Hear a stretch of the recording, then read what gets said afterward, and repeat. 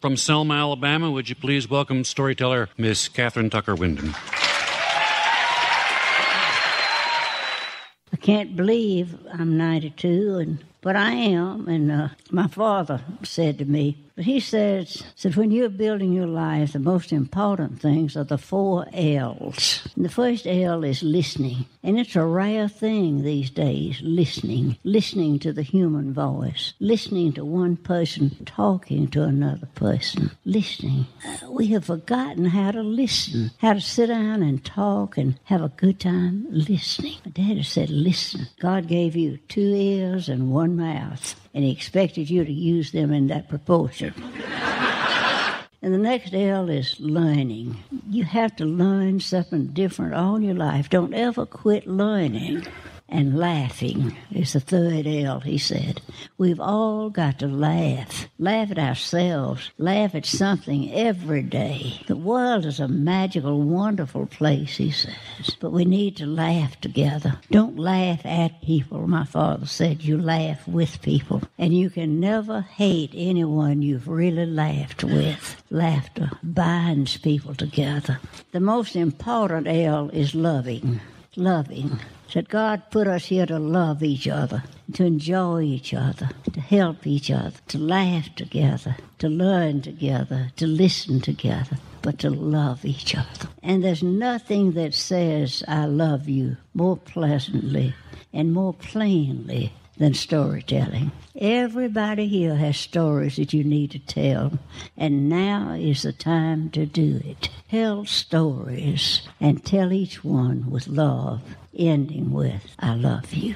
I love you. Thank you.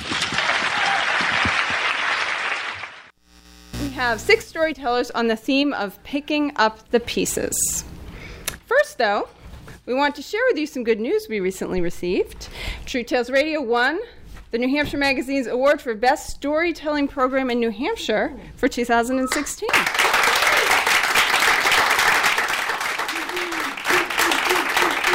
So we're in there on page 75. Maybe I'll pass this around or have it for you. Those of you in studio, not on the air, you can't see what I'm holding if you're just listening.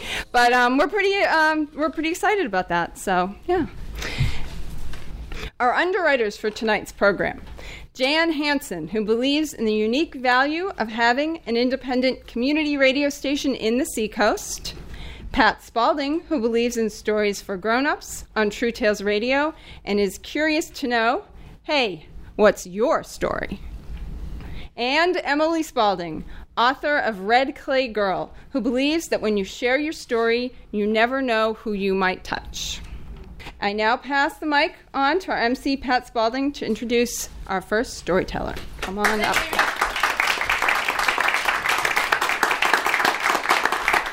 Good evening, everybody. Good to see a happy, clear, fine crowd here. Tonight, we've got Christine Kelly, who's coming up to tell her first story. Christine's told a few stories on True Tales Radio before. And she has the very shortest bio of anyone. So if you want to take another few seconds for your story, you get a pass. Here's what she has to say about herself. Christine Kelly is a speaker and a coach living in the Portsmouth area who loves telling stories to a live audience and creating workshops to help people change their lives. The title of her story tonight is The Surprise Visitor. Come on up.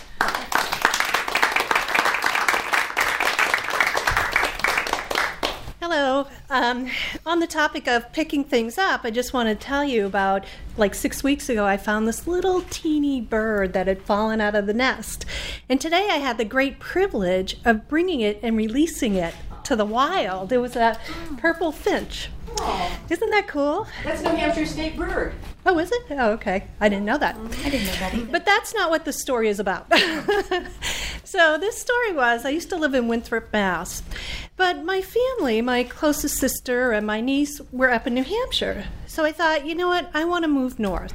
And my goal was I'd move north, I'd get a job up in New Hampshire, and just shift everything up here. So I didn't really want to buy something right away because I wanted to, get a feel for the place. So I ended up in this apartment building with many, many units. First time I've ever lived in somewhere like that. And I had the movers put the furniture in the right place, but I had them store all the boxes in this spare room, which I'd eventually use for exercise and whatnot. So the day I moved in, my then boyfriend, Jay, and his 4 kids helped me unpack. In fact, they unpacked everything for the kitchen, all the bathroom stuff. They even unpacked my books. In fact, they alphabetized them. So I was really worried about how I was going to find anything, because I don't think that way. So after a long day of unpacking, I figured they went home. I figured, I'm going to sit on the couch with a glass of wine. And Jay called, so we're sitting there talking. And I hear this crash and see the cat run out of that room. So I'm like, what did she do? But then it got bigger and bigger and bigger. And I went walking in there. I'm like, what in God's name is this? I come around the corner, and the only thing I could say was, oh, my God. Oh, my God, oh, my God, oh, my God. There's a car in the wall of my room. Oh, my God. And I didn't know what to do. And everything was, plaster and dust and glass was everywhere. So I'm like, oh, my God, oh, my God. And Jay's like, okay, you hang up. I'll call the police. I'll come over, blah, blah, blah. I get out there, and I could see, all I could see from the inside was up to the windshield. So it was really technically just the front end. But so I got outside when the police were there, and there were reporters, and there was a big, huge crowd. And I'm like, what do I do? Unfortunately, it's really kind of a sad story. These couple of kids from India who had worked at Fidelity at the time, they were coming home from playing soccer and they were young kids, maybe in their 20s, 25, something like that. The driver had a heart attack and died. Yeah, it's horrible. I'm so sad about that, but I'm very grateful that I didn't actually see any bodies in there. Fortunately, he was the only one who was injured at all, and that the accident was caused by the heart attack. He didn't have the heart attack because of the accident. So that lent a whole air of tragedy to the entire event. Mm-hmm. The aftermath, when you watch TV and you see pictures of tornadoes and stuff strewn everywhere and you don't know where anything is, that's how I felt. And there was one piece of furniture in that room that was near and dear to me. It was my grandmother's ice chest. And this was actually the ice chest she used in her kitchen.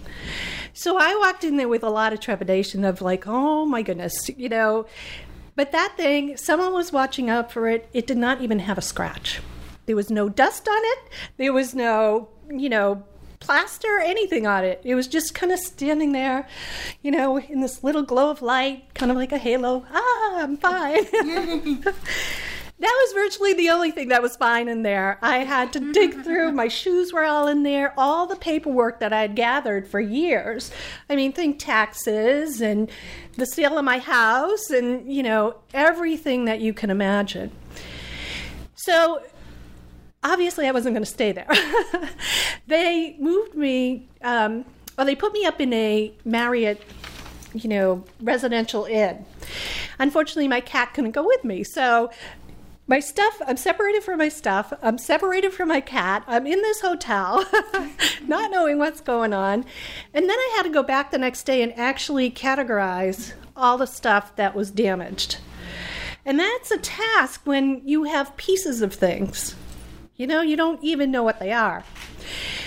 So that took quite a while. And then they said, well, it's time for us to move you back. And I'm like, I'm not moving in there.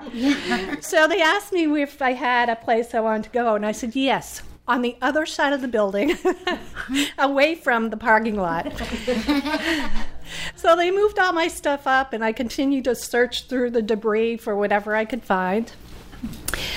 And it took a real long time to do that. And they just came in and shoveled everything else out and got rid of it. To this day, I'm really not sure what all those things were. You know, I don't know, but you just kind of move forward from there. But I do know one thing. I will never, ever live in a house that is close to the edge of the road. Thank you.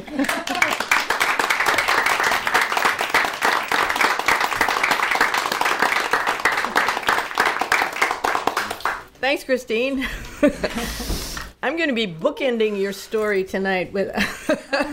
Well, I won't give it. Okay. But there are some similarities in the story I'm going to tell. Next up, we have Wendy Codd Chase. She is the mother of 2 children who lives with her husband, Glenn, in Rollingsford, New Hampshire. She and her husband are both co-owners of Avalon Promotions, a promotional marketing company. Wendy's story tonight is titled Picking Up the Pieces and Challenges of My Early Motherhood. Come on up. Thank you, everyone, and good evening. So this is my first time telling a story in front of a big audience like this. Thank you all for coming.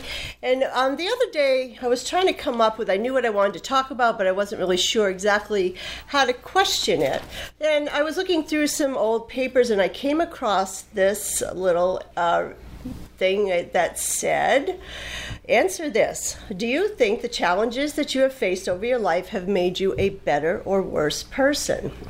So as most of you know, we all live with challenges in our lives, and we're faced with obstacles as well. In my life, the biggest challenge that I had, and I still deal with on basically every day, is constantly picking up the pieces, was the diagnosis of my daughter's childhood cancer. Erin was born on Mother's Day, 1984, and what a great first Mother's Day gift. It was terrific. I had this beautiful baby girl, healthy, happy. It was absolutely wonderful. And 2 years later, I was blessed with another beautiful, healthy baby boy. So we had recently moved to Gloucester, Virginia from New Hampshire, and we had built a house and was so excited about starting my new family and becoming a mom. I had lots of dreams and hopes for that. So it couldn't have been happier with that, but shortly after my son's birth, Erin started complaining about some aching in her right leg, and she was just whiny and just not herself. And I could tell in my heart that there was something was really wrong. And I kept taking her persistently to the pediatrician, sometimes twice a day, and I would sit there and I would just say, I'm not leaving until someone sees us. And they kept saying, oh, it's just the birth of her new brother, she's acting out, all kinds of crazy things. So after many failed diagnoses with her, we decided, we were in Virginia, as I said, we decided to come home. So we packed up the kids and we came home to New Hampshire and went to see a pediatric orthopedic doctor at Mass General. Well, within 24 hours of being there, we got the news that our beautiful, sorry, I'd cry, but our beautiful 2-year-old daughter had stage 4 Ewing sarcoma. And Ewing's is the most common bone cancer in children, but it is very rare. It's a very fast-growing and aggressive tumor, and it only accounts for about 1% of childhood cancers, but it's just a bad one. So my head was just spinning with all kinds of questions. I was relieved in a way to know that finally I had an answer as to what the heck was going on, and I did offer up my alphabet prayer to my higher power because I just didn't even know what to say or how to think. Among the spinning, though, was the relief of knowing that, but the big question in my mind and through my entire body was, how long do we have? I couldn't see ahead, and it took each moment at a time to try to figure out what we were going to do. So for Ewing sarcoma, treatment is always the way to go. It's with the start of chemotherapy to destroy the tumor cells, prevent the cancer from spreading, surgery, and radiation, and a combination of all three. So that's what our lives started for 4 long years. After 3 rounds of extremely heavy-duty chemotherapy drugs, including mustard gas and some other drugs that they don't even use now, Erin's tumor started to regrow, and very drastic measures had to be taken to save her life. Surgery became the only option that we had. And what her doctor sat me down and described what he was going to do. It was called a hemipelvectomy. And what that is normally they would take the whole iliac wing of the leg, so the whole hip and leg. And my head, again, is still spinning. What does this mean? How do I deal with this? And how do I tell her this? How do I come in the morning and pull back those covers and see her little leg is missing? Excuse me. So that night, we let her run around and play and do whatever she wanted to do until she fell asleep on the playroom floor. And there wasn't one nurse who stopped and said, Erin, it's time to slow down, or it's time to go to bed. But the next day for surgery, her incredible orthopedic doctor and his team did remove Erin's pelvic bone, but they were able to save her leg by pinning it to her pubic bone and putting her in what was called a spica cast, which came up as kind of a half a body cast. So we were all, thank God, and relieved. She still had some cancerous margins, which meant that she needed to have some radiation treatment done after that. So then we went from the radiation for 6 weeks, another 1.5 years of chemotherapy, and over time, Erin did learn to walk again. So now my dreams of raising a child and how I was going to do this as a mom have been completely turned around, and an extremely challenging corner that never fully settled down again was the motherhood took on a new course of caring for a disabled child. And I was also trying very hard to help keep things as normal as I could for my son. He was a baby, and he really didn't understand what was happening other than he saw the bags would be packed at the door. He knew we were leaving, and it was heartbreaking. It really was. But you do what you have to do. So after 4 years of chemotherapy and radical surgeries and radiation, Erin was finally deemed complete of treatment, and she was ready to be released from the safety net of the cancer clinic, which had become an extreme lifeline to us. That was one of the most scariest days in my entire life. I wondered what was keeping her alive. What was keeping it all together? Was it the drugs and the treatment, or really had she beaten the odds and gone into remission? So we had 5 years of holding our breath with scans and treatments, and not yet, until they finally did say yes, she had not had any kind of relapses. So Erin had beaten the odds, and she is now 32 years old, and she is still being studied. She is still being studied along with a lot of other childhood cancer survivors. And the road has not been easy, and it's very far from easy. Severe, debilitating chronic pain set in when Erin was 10 years old. And we were told by the pain doctor that this happens quite often years after a traumatic incident to the body. In the time that has followed the remission date, she has endured many surgeries, hospital stays, new pain treatments, and ever-changing medications. Kids and young adults are surviving the early cancers at a far higher rate than they ever have before.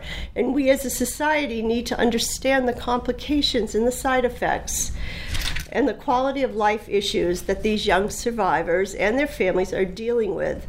I will continue to be a voice of awareness for my daughter and other young survivors. More than likely, I'm going to keep picking up the pieces along with the other parents and caregivers as we move forward. So, do I think the challenges I have faced over my life have made me a better or worse person? I have to believe that this ongoing events in my life leading me to pick up the pieces over the last 32 years gives me continued gratitude for my daughter's life, because it's an extraordinary and a very unexpected gift. I have become more loving, thankful, patient, and understanding. And yes, I have become a better person. Thank you.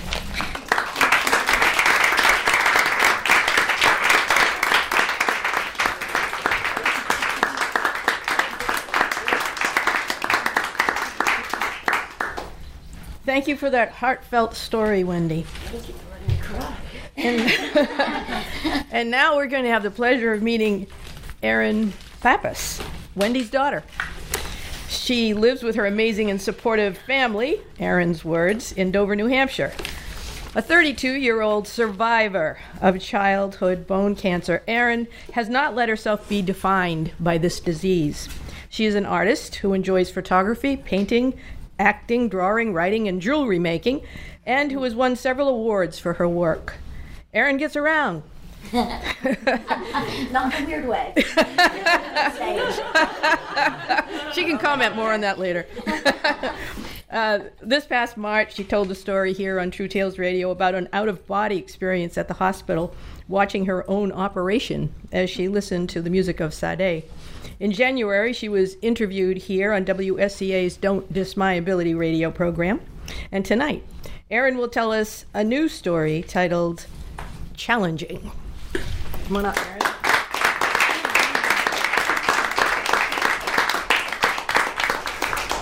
Okay, so some of this is going to be, thank you very much. Some of this is going to be read and some kind of just adding also onto my mom's story.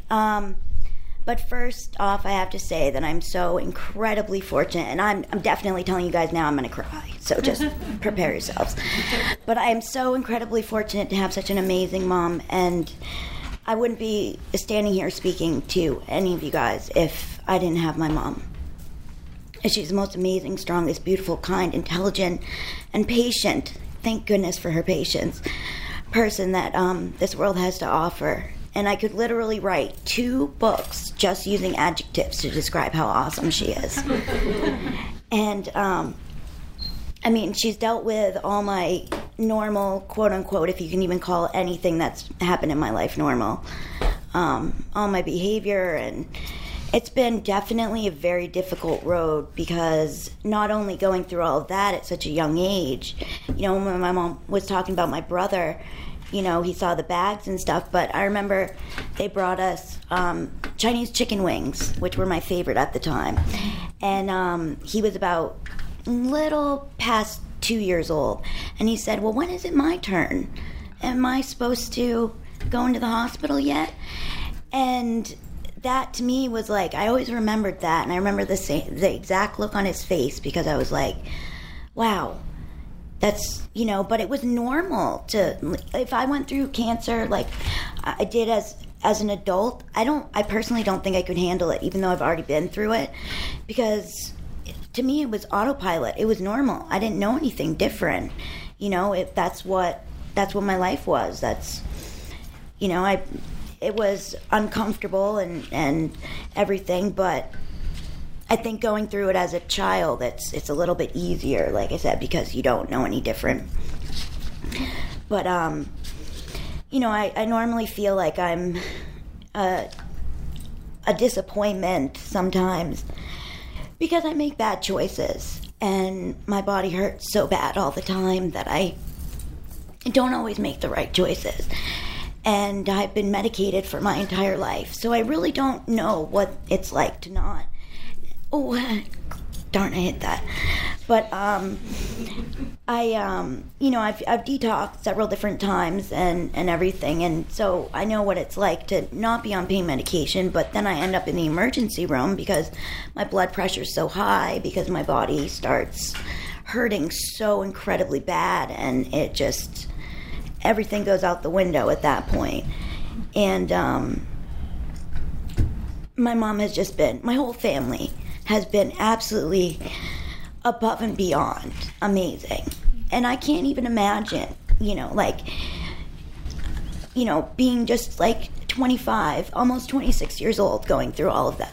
You know, you're in a marriage, you've got a house, you've got 2 kids, and all of a sudden you hear one of them's gonna die. You know, like, that's just, I had a 20% chance of survival. And I am very thankful that I'm here. And I don't know, I would never ever wish this kind of physical pain that I go through every day on anybody. And it's really, really difficult. And it's really, really hard. But and I'm selfish a lot of the time because, you know, I can't sometimes it's just too much. It's like being tortured in your own body, and there's no way to escape or to know when it's going to slow down or stop. But let me get to something positive. Oh, okay, so the first time I ever got to play in the snow, this is great. This is how awesome my family is. I was in the spica cast, and like my mom said, it's like a half a body cast. So it went from my collarbone down to on my left leg to my knee, on my right leg all the way down to my toes, and then I had a big bar in between. And what they were supposed to, when they cut the tumor out and then shaved part of my femur, and they pinned it at a 45-degree angle. So the spica cast was, of course, very uncomfortable, but it was kind of funny because there was one time we were in the car, and my grandmother had a van at the time, and so my grandmother's driving, my mother's in the passenger seat, and I could either stand up or lay down, and I couldn't really lay down on the seat.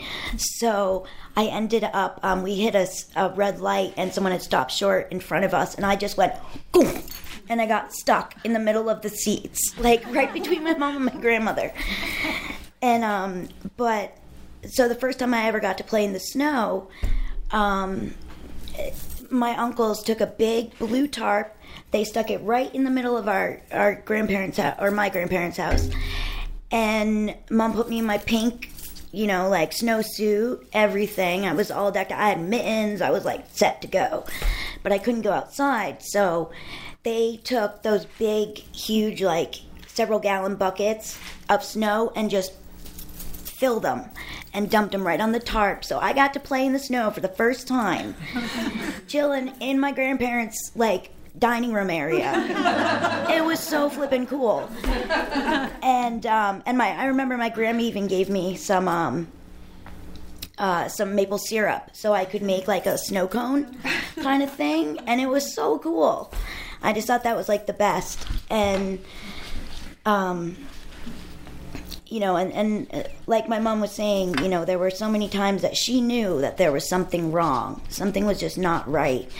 And I ended up, I kept talking about distended leg pain, like it was in my ankle more than anything because it was pressing on all the nerves. And so it was just achy. I just remember it was really, really, really achy.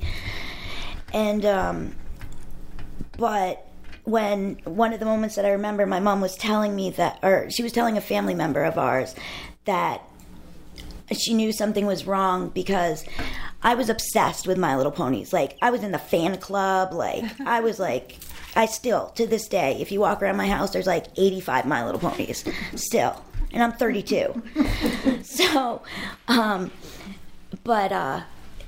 they had, my mom and my dad had spent all night on Christmas Eve setting up this Paradise Estates, which is like the coolest pony house ever. And I remember walking out, and I also remember just seeing pictures too of, that Christmas morning, but I walked out and I just kind of didn't really respond, but I was excited internally, but I was not feeling good. And when my mom was telling that to my relative, and she was saying that's when we really knew something was really wrong because she didn't even respond to Paradise Estates. Like, that's not a good thing at all. But, yeah, I'm so incredibly, incredibly lucky to have my mother always picking up my pieces and being there for me and, being my best friend, my everything. And she has gone above and beyond to just be there, and we always say that I love you to the moon and back, and she gave me a necklace recently that said I love you to the moon and back, daughter. And that meant so much because I had just tried to order it for her online. But she can get my credit card, she can see on what I spend my money on. So I didn't want her to see it. So I wanted it to be a surprise, but anyways, so that's pretty much me. So thank you guys very much.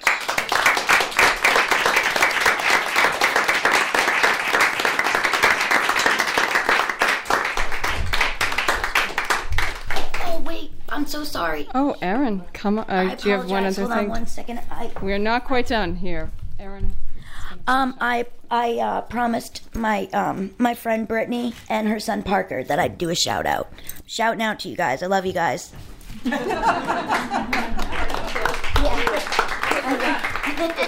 The time is 7:02. You are listening to WSCA LP 106.1 FM, Portsmouth Community Radio. This is True Tales Radio coming to you from 909 Islington Street in Portsmouth. I am Amy Antonucci, your announcer, and we're going to have Pat Spalding come back up here to tell us about the next storyteller. I'll do that. Yay. Good. Thanks, Erin. We've got Jesse Duthry coming up next. Jesse is new to this program, but he came to a workshop recently. He's got a great voice. You're going to love Jesse's voice. He was born in Connecticut and now lives in Dover, New Hampshire. He's finishing his master's degree in creative writing from the University of New Hampshire's Masters of Fine Arts program. Jesse has been a farmer, a laborer, a deckhand, and that guy with the truck that you asked to help move stuff out of your apartment. Still doing that, Jesse? No. Got some stuff in. Oh, dang. All right. Tonight, he'll tell us a story about being maybe a couch potato for a while. It's titled, We Don't Pause for Commercial Break. Come on up.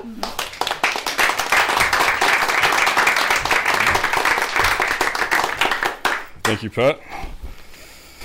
So there's an expectation for people leaving college that will go out, get a job, make some money, maybe take on responsibility. For a lot of people I knew, we just gained a few pounds, took on a ton of debt, and developed minor drinking problems. Myself included. I did not transition well from college. After graduating, I moved back home with my mother. While at school, she was more than willing to help out with the rent and make sure I was fed and clothed. But once I moved back, I could watch myself becoming an interference. And I couldn't do anything about it because I didn't have enough money to move out. And that was because I didn't have a future to chase down. So I took the first job I could find with any resemblance to my degree in English, and that was at a bookstore as a bookseller. I spent the day selling books to customers that, by and large, only cared about New York Times bestseller or the latest John Grisham novel. Let's just say there was a lot of old women. I got my degree in English literature. No offense to the audience.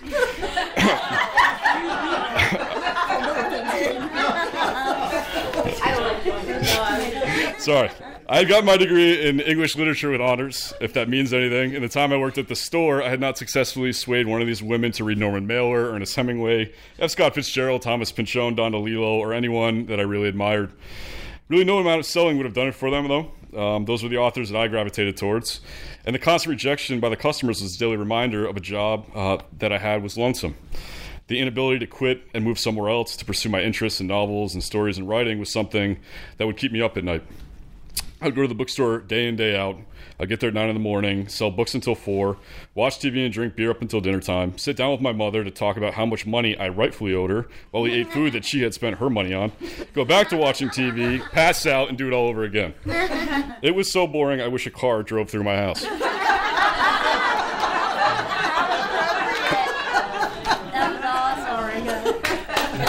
So there was this one night, about 6 months into this post-college life, when I came home and decided to go through the motions again. I flipped on the TV with the same mindless repetition as any other night, and I scanned the channels absent-mindedly. And then there it was, this televised church sermon. It reminded me of when I was younger on Sundays, when I'd actually land the TV on black entertainment television and watch these charismatic Baptist ministers preach to rapt crowds. And then there were guys like Joel Osteen years later, who was impressively shiny and slick-tongued as he spoke the word of God in megachurches. But this was way more low rent. I stopped because there was these 3 strange-looking guys singing on the stage. And the only way to describe them is immune to the sin of vanity. Their skin is peeled back, their hair is gelled and spiked and frosted. Their suits, they give off this shine so bright, I think I catch audience members squinting as they watch. They look like various versions of Rod Stewart throughout his career. This combination of childhood memory, the desire to learn something new, plus these baffling characters, it hooks me in. As I'm on the couch in my sweatpants, I turn the volume up a little bit more. The host of the show is a dark-skinned man. I never catch his name. The only way I know him is by calling him the host. The host feeds you the religious doctrine, or so my religious friends tell me. The host's neck rolls over many times over his collar. He's got this really nice pinstripe suit and this overly loud tie and these shiny shoes. And he introduces a man named Miles Rutherford. Miles Rutherford walks in towards the stage. He's very tall and he's ghostly white. He's got all these piercings, he's got spiked hair, he wears a very casual suit with bowler shoes, and he doesn't wear a tie, looking more of the part of a devil than a saint. I ask myself, why does this show exist? And not just the point of the show, why is it on right now? Who is watching the show at midnight on a Wednesday? Then it makes me feel a little special. Like maybe this thing was meant for me, and it was brought to me from God in a provincial sort of way. But then again, I have had a few beers. Rutherford starts up. The way we do church now, there has to be a sacrifice. There has to be a move towards sacrifice. We're not suffering from spiritual amnesia, we're suffering from spiritual anesthesia. He goes on to recite scripture that's too fast to comprehend, let alone quote. He looks right in the camera and says that we, meaning me, need to be less complacent in our lives, that we need to transition the way we live. The host, he's got some of that old Southern Baptist church talk in him. He keeps cutting off Rutherford whenever Rutherford says something smart. Rutherford is too pious to say anything to the host, but I can see that he's notably pissed. And this silent war between the two men over the word of God is just so entertaining I can't stop watching. And then I realize I'm sitting up a little bit, paying closer attention than most nights. I turn up the volume, but then I realize my mother is in the next room. She was somebody who grew up in Catholic school and decided to raise my sister and I without religion. I'm trying not to wake her up because I don't want to have that awkward breakfast conversation the next day. I turn the volume down, but I lean closer to the TV. Rutherford says we need a revival against old posture. He's got the piercing, slick back hair. He speaks with this really cool Southern accent. He's wearing shiny white shoes. His posture is almost too comfortable on the Rent-A-Center couch. I think this guy is really trying to present an image to young viewers, an image that he cares, that you can be cool and believe in something. Although my cynical mind wants to believe that he may be laying it on just a little too thick. But that's not what really hooks me. What hooks me is that he begins talking about the Bible the way we would talk about novels in those literature courses and writing courses back in college. He fires off metaphor and then analogy. He starts digging out passages from strange sections of the book that back then only the teacher would appreciate. He's got similes and internal rhyme structures. There's no split infinitives, and there's no dangling modifiers. And I'm going, wow, this is great. I can't understand a word he's saying, but I understand the structure of the language. He begins pulling out passages so readily available to him in the back of his mind that it's not a matter of choosing one, but choosing the exact one for this exact moment, the moment that he considers to be of absolute importance. Keeps going. It becomes like slam poetry. It's fast, ambiguous, loud, scatterbrained, confusing. Probably better read than heard. I catch a word here and there I recognize as sacrosanct, but I can't really draw any connections. I don't know what the point of it is. Laying on my couch in my sweatpants, a little buzzed and tired. I'm trying, really trying at this than anything I have in the past 6 months. If it's to teach, then it's not working, because I don't know these references, and Rutherford isn't slowing down to make it any easier for me. It's not helping me understand my religion or making me all of a sudden believe in God. What I really do believe in at that moment is the way to feel the same way about anything, the way that he feels about God. To feel so strongly and passionately about anything. To take off the sweatpants and put on a sleek suit. To quit the job I hate. To yell things, maybe insane things, without concern for what my neighbors think. To get off the couch, to go into the world. I'm not saying I did it. It was late and I'm tired, a little drunk, but I'm thinking about it now. But before I can think too long, the camera pans over to the trio singers.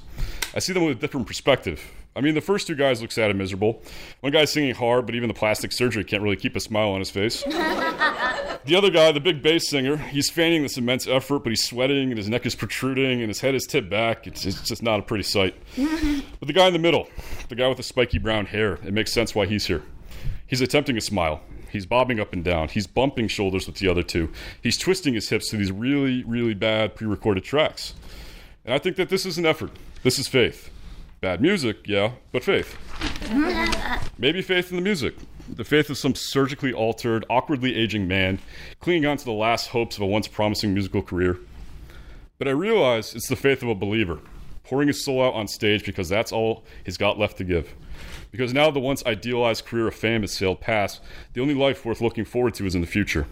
When all that is promised is delivered and the sins of his past, the vanity, the pride, the greed, they all get erased. He will know that he never once sat back and let life pass him by. So I do make a decision right then. Not a decisive action. I don't get off the couch. I don't take off the sweatpants. I don't run outside. But a decision in my mind that I will not let life pass me by. I will no longer sing for an audience of older women and their New York Times bestsellers lists. I no longer nod off to bed only to repeat the same day. I will get up off the couch at some point that's been granted to me by someone or something. I will pick up the moment and hold it and carry it close. I'll reconsider stories and writing and how they've got me this far in life. And I will, God forbid, not fall asleep. Thank you.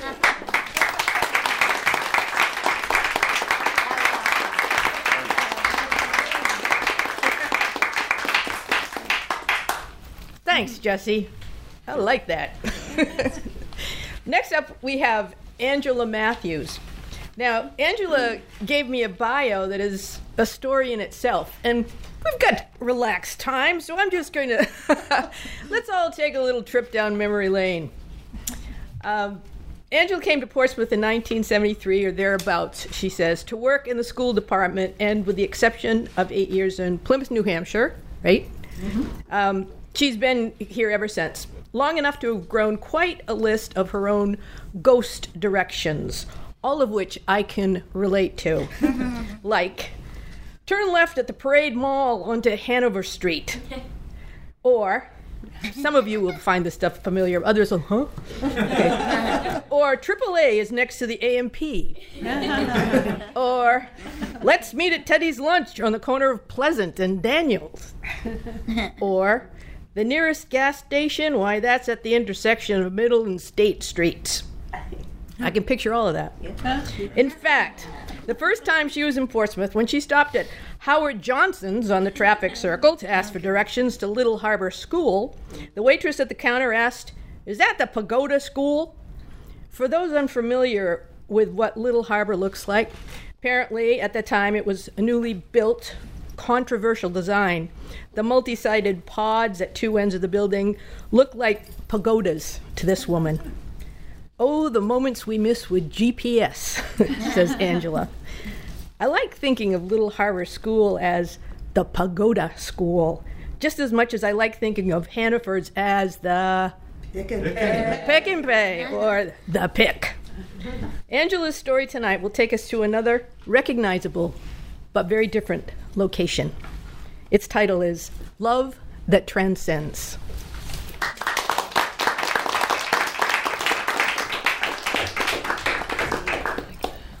When I left the house at 8 a.m. for my short walk to South Cemetery, the sun was shining. It was 6 months to the day since my husband had taken his life, and it was my first wedding anniversary without him. Not long before, I'd had a dream that I was carrying my mattress along that same route that enters the cemetery. Our dreams being the area where we work out the incomplete, the painful, the regrets, the loss. In my dream, I was making my way in the subconscious world to something that was no longer present in my physical world. That morning in my awake world, I moved with the same heavy weight as if I were carrying that mattress. I stood at David's grave, looking across to Little Harbor School, where he was once the principal and I a teacher. More important to this story, the place where we met. I had been transferred from the kindergarten at Lafayette School, more ghost directions, mid-September to join the team of teachers in the oversubscribed first grades at Little Harbor. David and I had that attraction at first sight kind of experience, as if we knew each other, though we didn't. That February morning, it all seemed vague and a distant place in another happier lifetime. I had talked with my therapist earlier in the week about what to do with this anniversary, and he said, whatever it is, do it first thing and then let it go. My plan, strange as it may seem, was to stand next to David's grave and read our 2 wedding ceremonies. Yes, 2. We were married, divorced, and remarried. David would get so annoyed with me for saying that fact to anyone about us. He'd say, "Why do you say that?" My response was, "It says something about us." And his response was, "Yes, it says something about us." We just had two very different perspectives on what it said. I smiled, remembering this constant disagreement in our life together. In fact, I remember hearing something on NPR one time, a man telling a story about how in every relationship there is one thing that you fight about and nothing else forever. You fight about this one thing. Well, that was ours. We were bound not just by the facts, that chronicling of our life's events. We were bound by the passion simmering just behind the surface of the facts. As I stood there remembering, the sky clouded over, a misty drizzle moved in, and it became part of my strange one-sided plan for a renewal of vows. I began with the first ceremony, the event taking shape as I read the words, the memory of those present. I thought about my father, who had died only a few years after David and I were married and divorced, but before having the chance to see us remarry. He and David hit it off from the moment they met, both being very big fans of VO and water. My father was my moral center through the divorce when I tearfully wanted more of what little David and I had accumulated in our brief 3-year marriage. "That's just your broken heart talking," he said to me. "Be fair, be equal. Beware of harboring regrets on top of your anger."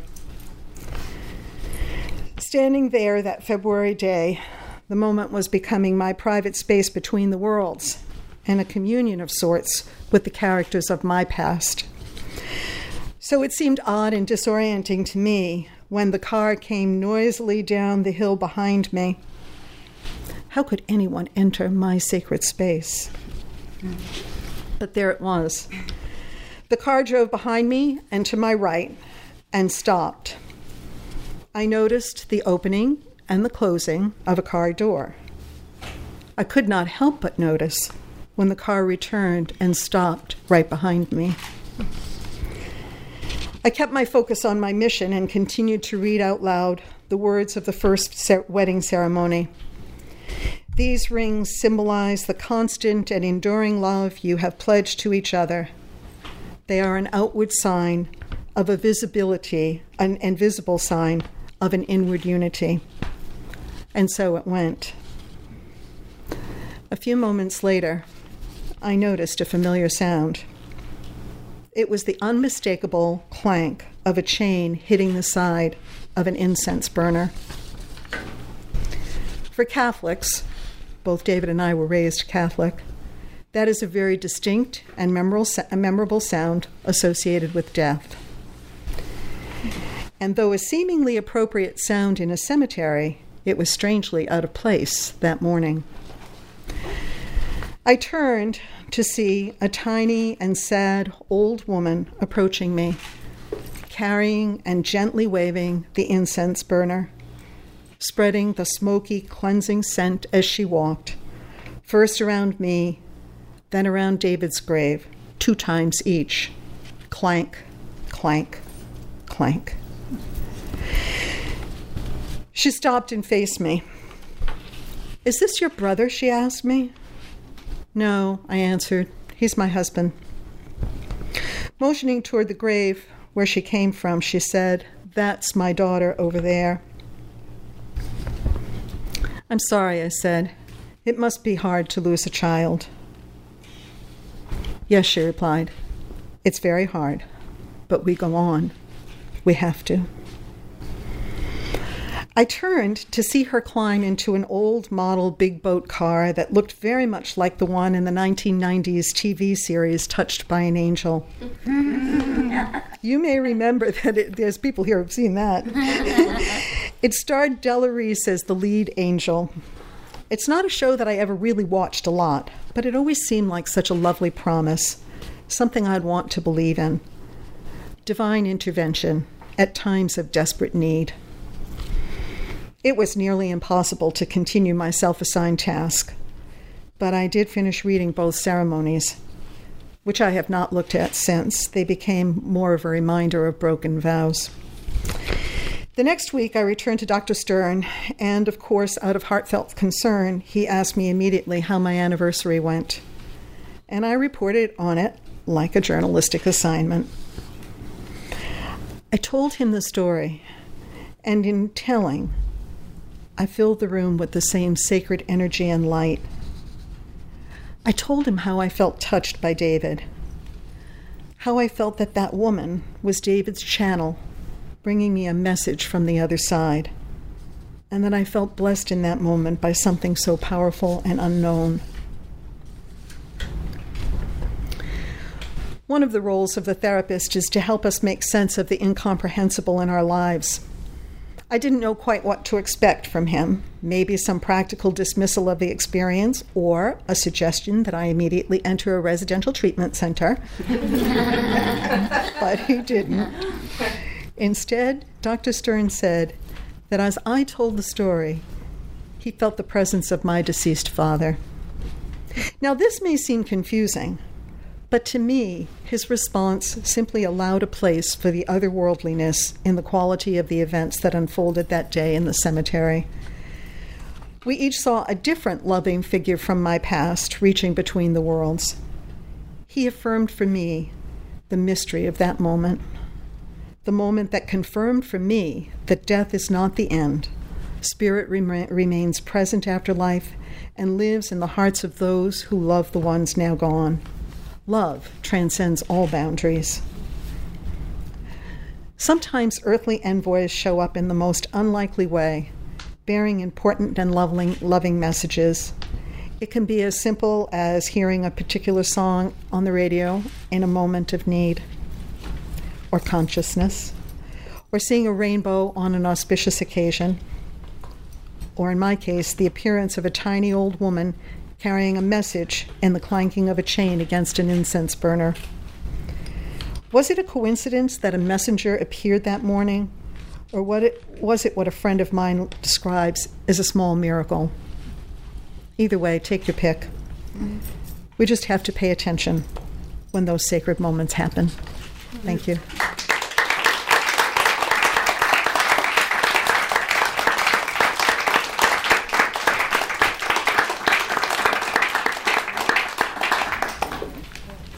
Thanks to Angela for bringing some of that sacred space here tonight, to this space.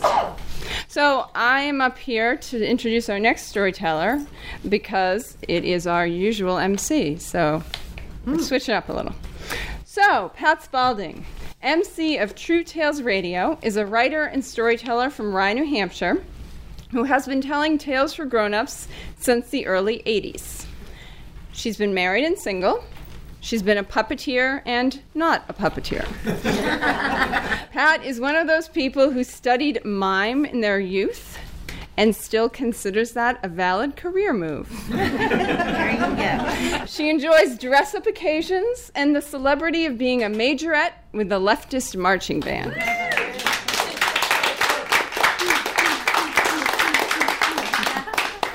Pat does her best to craft personal tales of love, loss, and laughter into programs of stand-up storytelling.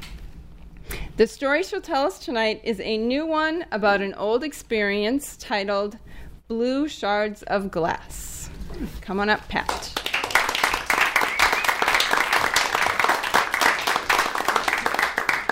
Usually I write stories before I tell them. I'm trying to wean myself from that, be a big girl. So this is a story that I have not written down. Next to my driveway, there's a very large maple, at the base of which are a whole series of blue shards of glass. And when the sun shines at a certain angle, those little shards will sparkle. If it happens to be June, especially early June, then I will see beside them a cluster of unplanted blue forget-me-nots. I don't know the source of those forget-me-nots. I didn't put them there.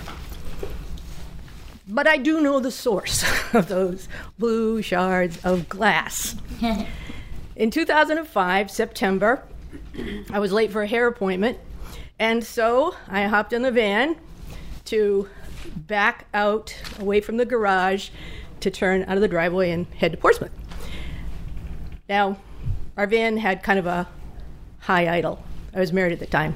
Also to somebody named David, different guy though. And so I put the van in reverse and I start moving out. And because of the high idle, it accelerates a little bit. I press down on the brake, nothing happens. So I pressed a little harder and it keeps going faster in reverse. And all of a sudden I'm thinking, wait a minute, what did I do wrong? Now, we had two cars. One was a standard and the other was an automatic. The van happened to be an automatic, but in my panic was like, am I pressing the clutch? What am I doing here? And so I just automatically, figuring this is my fault, it's got to be something I'm doing wrong, I switched my foot to the other pedal. There was only one other pedal there. It happened to be the gas. And so I slammed into that tree. Hence the blue shards of glass. Now there. I wrapped the back of the van around the tree. And all I could think was, oh no, how do I explain this? I've done something really stupid. Oh, this is not going to be good. What? I've got to assess the damage. I've got to get away from the tree. Okay, that was my thought, get away from the tree. But rather than like turn the car off, then walk around and look, I decided I needed to drive the car away from the tree. Again, I'm in a state of absurd panic about making a big mistake. This was my fault. I didn't think it could be a mechanical problem because I'd driven that car a couple days before and there was no sign of a brake problem. I didn't know that brakes can just go like that. Apparently they can. Anyway, at the time I did not know. So I was going to be extra careful and I was going to just put the car in forward only after I looked at what was my feet were doing. And I looked down and there's two pedals. There's only the brake on the left and the gas on the right. There's just two. I had 2 feet. Okay, two pedals, 2 feet. I got my left foot out of the way. Just, I don't want to confuse the issue with that left foot. Oh, we only need 1 foot, 2 pedals. Okay, so the right foot is on the left pedal, which is the brake. Okay, that's it. Okay, that's the brake. That's the brake. Okay. And very slowly, I'm just going to shift it into forward, and I'm going to slowly move forward. And so I did. I slowly moved forward, and I pressed down on the brake, and I kept moving forward, and I pressed harder, and it accelerated in forward. It's like, wait a minute. Again, bang, switch foot, gas. Into the garage. Oh, no. Now, I had not only backed up into the tree, I had gone forward into the garage. So the car was busted on the back, busted in the front, and the garage was damaged. Okay, finally, I thought of something sensible. I turned the key off. I exited the car, and I ran. You know, like any guilty criminal. It made sense. I ran away from the scene of the crime. I ran to my dad's house. He lived next door. And I said, Dad, can I borrow your car? He says, why? Well, I kind of wrecked mine. He said, are you okay? Yeah, I'm fine. He said, well, you really need to buy. Well, I've got a hair appointment. I'm late for the appointment. I really have to get there. Please, Dad, I'll be very careful. It's not far. And bless his pea-picking little heart, he gave me the keys to his car. What was he thinking? But I was very careful, as promised, and I managed to get out of his driveway and down to Portsmouth and parked very carefully because his car didn't have that problem that I created with my car. So get out of Dad's van, and I run to my hairdressing appointment up the stairs, and I get there all out of breath, and I'm looking weird. Kathleen says, you okay? Yeah, I'm okay. She says, what happened? Well, and I start telling her what happened. And she puts down the comb and the scissors and abandons whatever client she had, and she comes over and she embraces me in the biggest, warmest hug. You know how some women can just hug you like it's just going to be okay, and it's just a big soft cloud, and that's what Kathleen. She had that type of hug. So I just kind of sunk into it, and she said, you don't need to get a haircut today. You don't need to make any more decisions. Just sit down and I'll get you some tea. So I did, and she did. And then I regaled her and the fortunate client sitting in the salon with the story of what happened. And after I'd kind of had my tea and calmed down, I said, I guess I can go home. Kathleen said, if you wait another half an hour, I can drive you. I said, no, I can do it. She said, have you got any friends you could call? Yeah, okay, call them. So I started calling my friends. It's the middle of the day, everybody's at work. I leave messages. And then I assure Kathleen that I can go home. I'm capable of that. She said, don't go anywhere. Okay. So I head out, and I get a call back from Rita on my cell. She was one of the ones I left a message with. So before I got home, I pulled over, and I told her what happened. And I said, I don't know how I'm going to explain this to David. And she said, you're okay, right? Yeah. All right. Don't worry about it.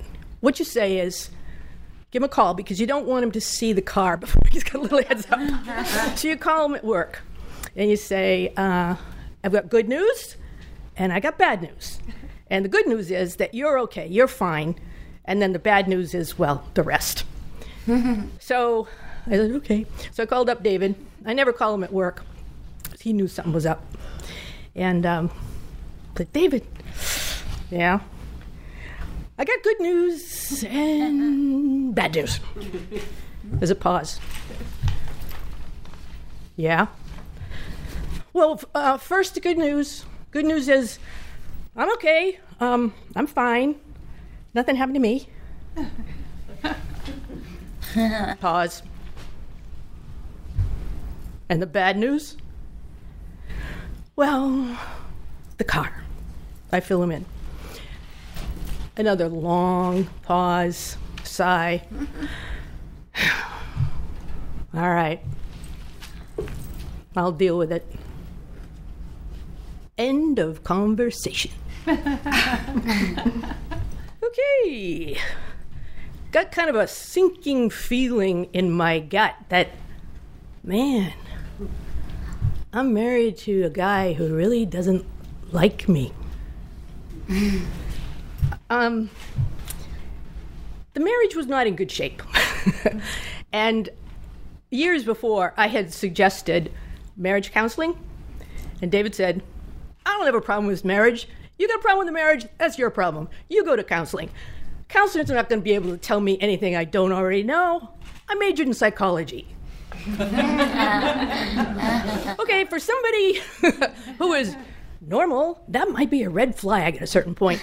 But I'd become other than normal because over the course of the years, as can happen in a relationship, if you become the person that takes on the problems of being wrong, the one who makes mistakes, the one who has to apologize, the one who's always saying, I'm sorry, the one who screws up, like I had, you give away your power. I had lost my power. Now, sometimes it takes a physical manifestation of an emotional state to smack you in the head and get you to act. And that's what banging into the tree, slamming into the garage, and having the car just taking on the guilt of being the one who was wrong because the brakes failed. That was one of those moments that demanded action. 9 months later, we were divorced. It wasn't that particular incident, but that particular incident was a gift to me. And so, I never have picked up those little blue shards of glass. They remain sinking every year deeper into the soil. But now and then, if the sun is at a certain angle, I will catch the glint of them. And if it happens to be early June, I will see next to them that small cluster of blue forget-me-nots as a constant reminder that although I never did pick up those pieces, I have picked up the big pieces to rebuild for myself a life of freedom, openness, opportunity, and joy. And fellow listeners and storytellers, you are all a part of that life. I thank you.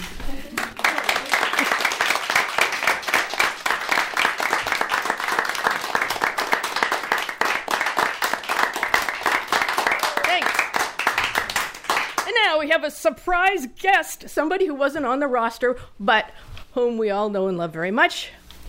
John Nash is going to come up. I mean, John, easily confused with John Nash, is John Levering. Sorry.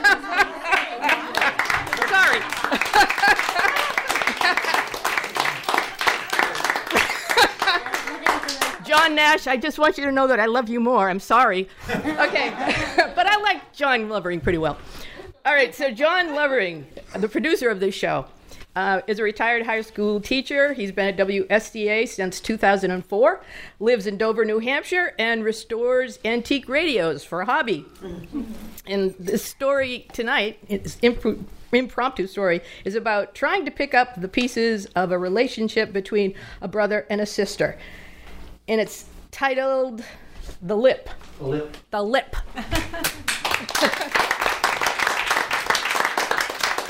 I am the most unprepared of everyone tonight. So this is really impromptu, but I thought we had a few moments, and I thought I might share this with you. I remember it sounded sort of like this, only it was better than this, but I can spend my whole life through loving you, just loving you. It was Elvis Presley singing that song, and it was coming out of my sister's room. She was 6 years older than I was. She was 16. I was 10. And she had this beautiful album of Elvis Presley. It was blue background, and his face filled the whole album. And he had that little snarl to his lip. And she had it on her bureau by the mirror, so when she combed her hair and did her makeup, she could look at her wonderful Elvis. Well, she was going out on a date. So I decided to go in and check out Elvis. And I walked in, and I looked at the picture, and yeah, he was okay. I liked his music, but there was an imperfection on his lip. You see, they had put the sticker, the sales sticker or the price tag, and it was on part of his lip. I couldn't stand that. It just drove me crazy. I needed to see what was under that, so I ripped it off. Well, about 3 inches of his lip came with it. The coating of the picture came off, leaving a white cardboard underneath. So now Elvis had a big white streak right across the bottom of his lip. And I thought, I can fix this. Crayolas.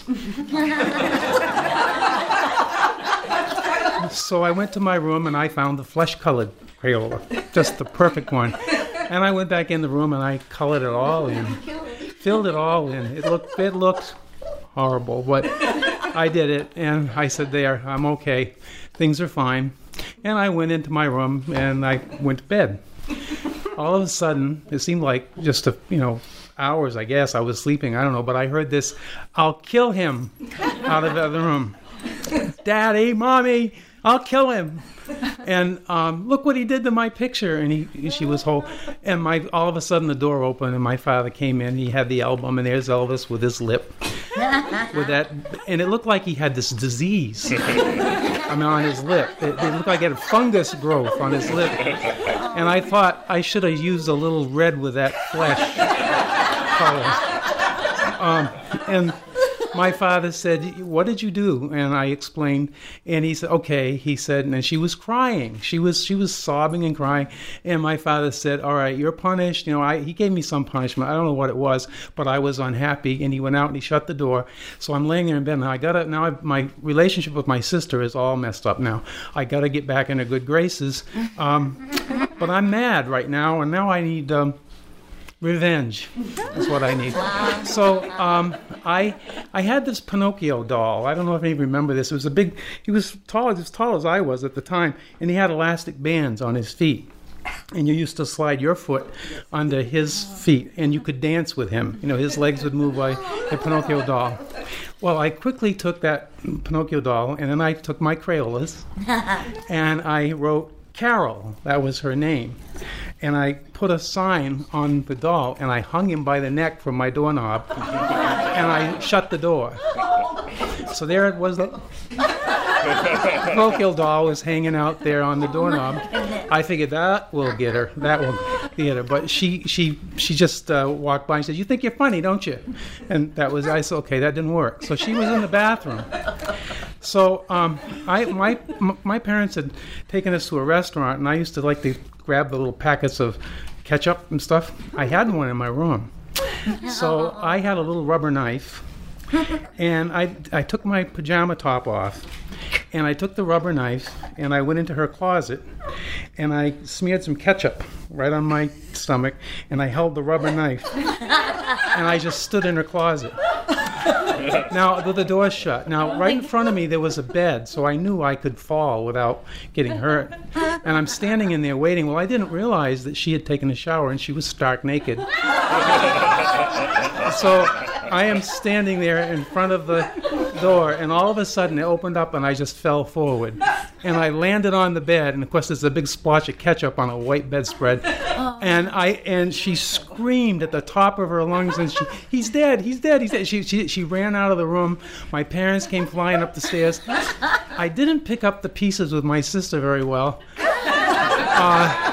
And now I had a real problem with my mother because I had messed up the ketchup stains all over. She said, "What is wrong with you?" I never figured it out.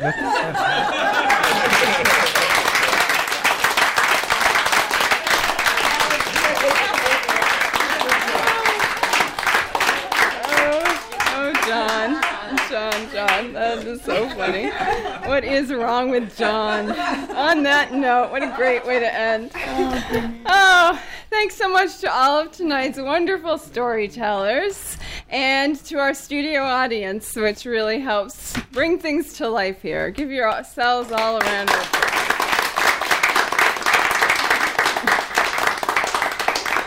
True Tales Radio will be back on July 26th with a theme of camping and summer camp.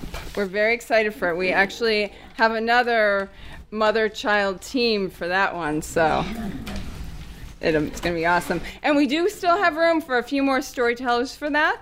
Email us at truetales@wscafm.org as soon as possible if you would like one of those slots.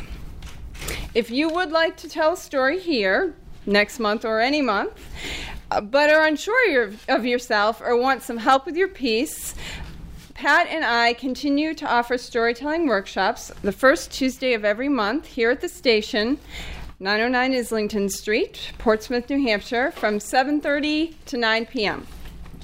These are free and open to everyone.